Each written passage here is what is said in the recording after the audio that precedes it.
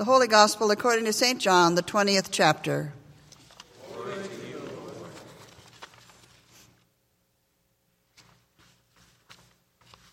When it was evening on that day, the first day of the week, and the doors of the house where the disciples had met were locked for fear of the Jews, Jesus came and stood among them and said, "Peace be with you."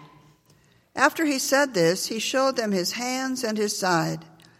Then the disciples rejoiced when they saw the Lord. Jesus said to them again, "Peace be with you. As the Father has sent me, so I send you." When he had said this, he breathed on them and said to them, "Receive the Holy Spirit. If you forgive the sins of any, they are forgiven them. If you retain the sins of any, they are retained." But Thomas, who was called the twin, one of the 12, was not with them when Jesus came. So the other disciples told him, "We have seen the Lord." But he said to them, "Unless I see the mark of the nails in his hands, and put my finger in the mark of those nails, and my hand in his side, I will not believe." A week later, his disciples were again in the house, and Thomas was with them. Although the doors were shut, Jesus came and stood among them and said, "Peace be with you." Then he said to Thomas, "Put your finger here and see my hands. Reach out your hand and put it in my side. Do not doubt, but believe." Thomas answered him, "My Lord and my God." Jesus said to him, "Have you believed because you have seen me? Blessed are those who have not seen and yet have come to believe." Now Jesus did many other signs in the presence of his disciples, which are not written in this book. But these are written so that you may come to believe that Jesus is the Messiah, the Son of God, and that through believing you may have life in his name. The Gospel of the Lord. Praise to you, O Christ. You may be seated. Okay. Let's pray. Dear God, we give thanks for this morning, the week after Easter. The crowd has thinned a little bit, Lord, but we know that we all have lives to live in many directions. And so we pray that though we may not always be here in this place, that we will be mindful of this community and of this is where we come for home base. We pray for our congregation to reach out to those who are in need, to bring new life and new hope and new possibilities to this community and to our world. We pray for all the needs that are among us, that we will be attentive as pastors and staff. And we pray that music and the beautiful ministry of music will soothe us and raise our sights and fill our souls with the promise of Easter, so we might go from this place united and inspired to make a difference this week in someone's life in this world who needs to know you are alive and that Christ is risen. In your name we pray. Amen. Maybe you heard the old story about the Yugoslavian judge who was electrocuted.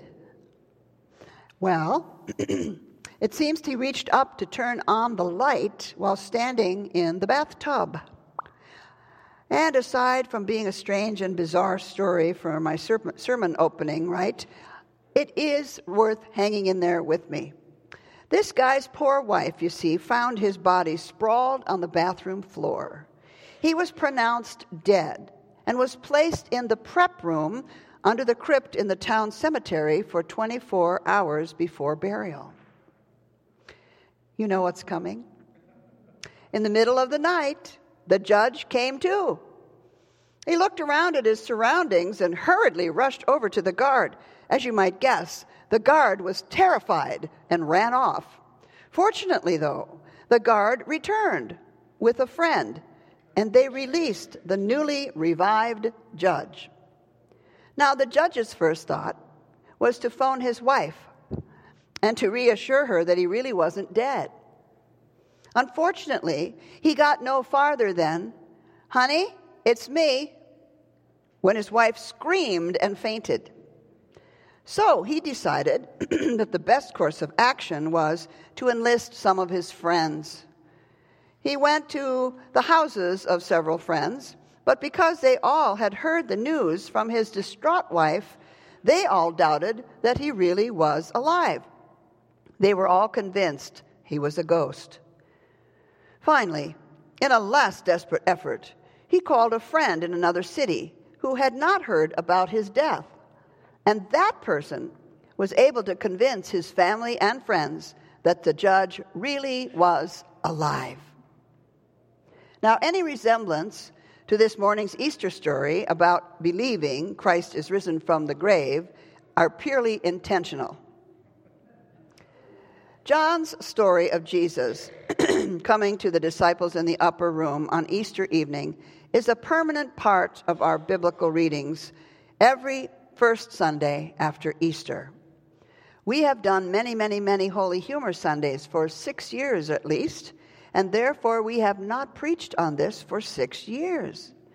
Only John records this story, which has sadly given a negative label to Thomas. It haunted him ever since. Doubting Thomas, we call him, don't we? And anyone else who skeptically questions the possibility of a man rising from the dead or a bunch of other things are called doubting Thomases. But we need to stop blaming Thomas for needing more clarity on this incredible resurrection story. How many remember the times that he was mentioned in praiseworthy fashion in John's Gospel? For instance, in John chapter 11, Jesus is summoned to the grave of his dear friend Lazarus, who has died. It's a bold Thomas who tells the other disciples, "Let us also go, that we may die with him." And on another occasion, in John's 14th chapter, one of the most popular texts for funerals, Jesus tells the disciples he's going ahead to prepare a place for them. Now it's Thomas who bravely asks, "Lord, we do not know where you are going. How can we know the way?" So, yes, Thomas wasn't with the disciples on that first Easter night in the upper room. He was off somewhere else, running errands, or perhaps grieving in his own way, or seeking to be cleansed from all the burial ritual that he was near recently. The other 10 disciples was dead now. The other disciple, Judas, was already dead. So we are down now to 10 in the room. They were gathered in fear of arrest by authorities, however, those 10 disciples. And then it is that Jesus, who first came to them, while all the doors were locked, Scripture says, and bolted against the Jewish leaders. So then the posture of a confident, faith-filled community of real men, is that what we see? No way. It's safe to imagine all the disciples doubted there would ever be any more stories of Jesus after this gruesome public death that most of them had witnessed. Not until Jesus physically came to them on Easter night and passed through the locked doors and then showed him his nail-scarred hands and side did they believe that Christ is risen. Are you sure? Christ. Let's try the believers again. Christ is risen. Oh, that feels better. See, Thomas missed all that communal response on Easter Eve. Who knows where he was? Perhaps there's a revelation in here that it is only when we all gather together in community as the church that Christ's presence is most recognized. And when we try to go solo, our quest for the real God on our own strength and merit is sometimes not so successful. On our own terms, on our own time, in our own special places, we just might miss him. Is that why the story says that 1 week later, not a day later, 1 week later, when Thomas is back with the whole group, only then Jesus chooses to appear again? It seems he just came for Thomas. He never blames Thomas for needing more proof. just as Christ doesn't blame any of us here today, nor those outside these walls, if we have questions or are suspicious of the truth of exclusive religious groups. There is no penalty for the time Thomas needed to investigate this newfound truth. Jesus, I think, would agree with Frederick Buechner's great quote, "Whether your faith is that there is a God or that there is not a God, if you don't have any doubts, you are either kidding yourself or asleep." Doubts are the ants in the pants of faith. They keep us awake and moving. And what is Thomas's ultimate confession, his bold confession of faith? My Lord and my God. When Christ comes to him in his response to seeking him and engages him right where he is, Thomas believes. He gets a bum rap being called Doubting Thomas, for he only was doubtful because he hadn't been there. As soon as he sees Christ, he doesn't need to touch a thing. He says, my Lord and my God, immediately. Just a little rehabilitation for Thomas here. Christ gives us a model, therefore, of those who are not sure they believe, whether family members or strangers on the street. Be patient also with them. Don't judge. Meet them where they are. Show love and invite them into community with all of us who are all at times frail in our faith, even though we're robustly redeemed. Because doubt, my friends, is part of faith. As J. Stuart Taylor III said, my growth as Christian believer depends on the freedom and responsibility that God has given me to question my faith, to examine how I have come to believe something and why. To doubt can be a good thing because the God we may in fact be doubting is way too small. Faithful doubting is the mature capacity to live with ambiguity. It's about understanding that faith is not certainty about dogma. Faith is trust in the one who comes to us saying, peace be with you.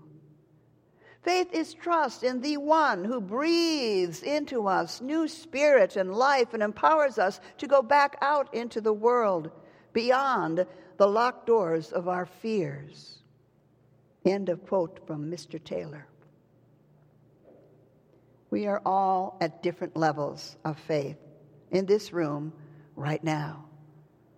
From seniors who have honed their faith through trials and tribulations and temptations, to young innocent toddlers who accept everything is true. But faith isn't necessarily given with age, nor lessened with inexperience. And if you think that the only doubters or skeptics are those outside the church family, then we'd better look again. Some of us, if we be honest, still need converting for the first time. Oh, maybe we had a toe in the water, but it is so hard to go in whole hog, so to speak. Most of us need reconversion as well on a frequent basis. Why, you ask? Because our faith is not perhaps vibrant and contagious to those who observe our Christian habits. Typically, Lutherans are, should I say, a more quiet style of witnessing, not bold or gushy about our zeal for God. That's why I love hanging around sometimes with Bethlehem Baptist friends here in Ambler, who show us how to do testimonies and how to stand up and say amen and not be ashamed at all. Pastor and author Brian McLaren spoke at our Lutheran seminary years ago about the need to translate the Christian message to a new seeker's 21st century generation. McLaren was preaching at a conference once, he said, where a young harpist in her 20s had questions about God. So she asked him, do you really think Christianity is good, or are you just making it sound good? Then she emailed McLaren, "I can't think of anyone else I can talk to about religion." How sad. He says people are sick of being preached to and marketed. They want a welcome, open place to come to for conversations about the scriptures and about skepticism. So let's consider, are we making ourselves accessible to those outside the circle of traditional faith so they could experience the living Jesus through us? Do they see Him, Jesus, influencing our life at work, at the golf course? Do we appear hungry ourselves to know God because we're delving into the scriptures? Are we open to tough questions from colleagues and folks at the gym? Or do we shut down spiritual conversations, locking doors against difficult questions?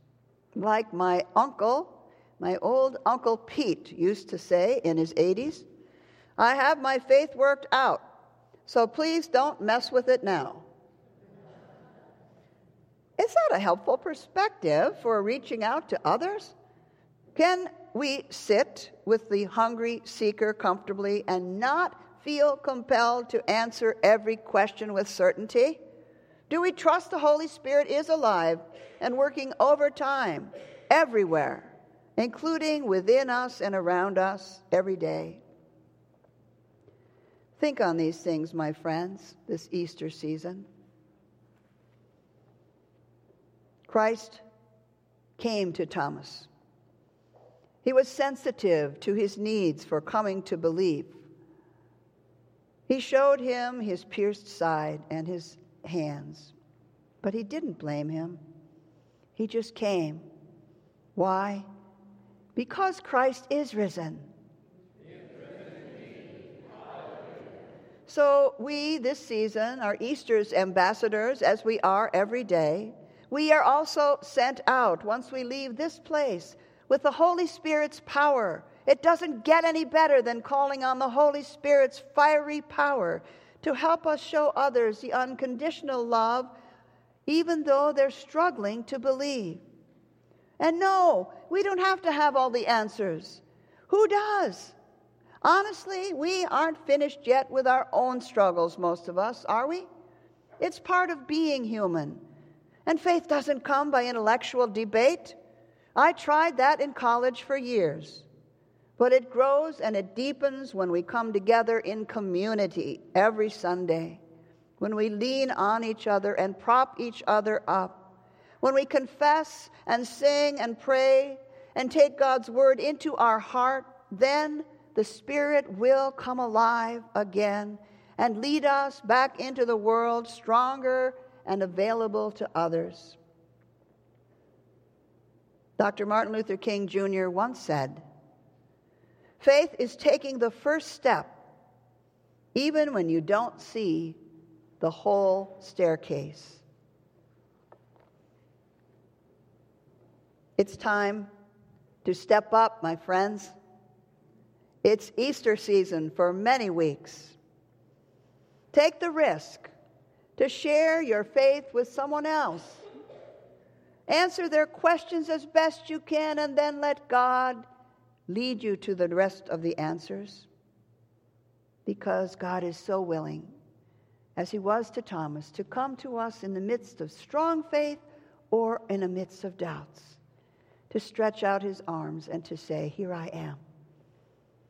And we can say, "Christ is risen."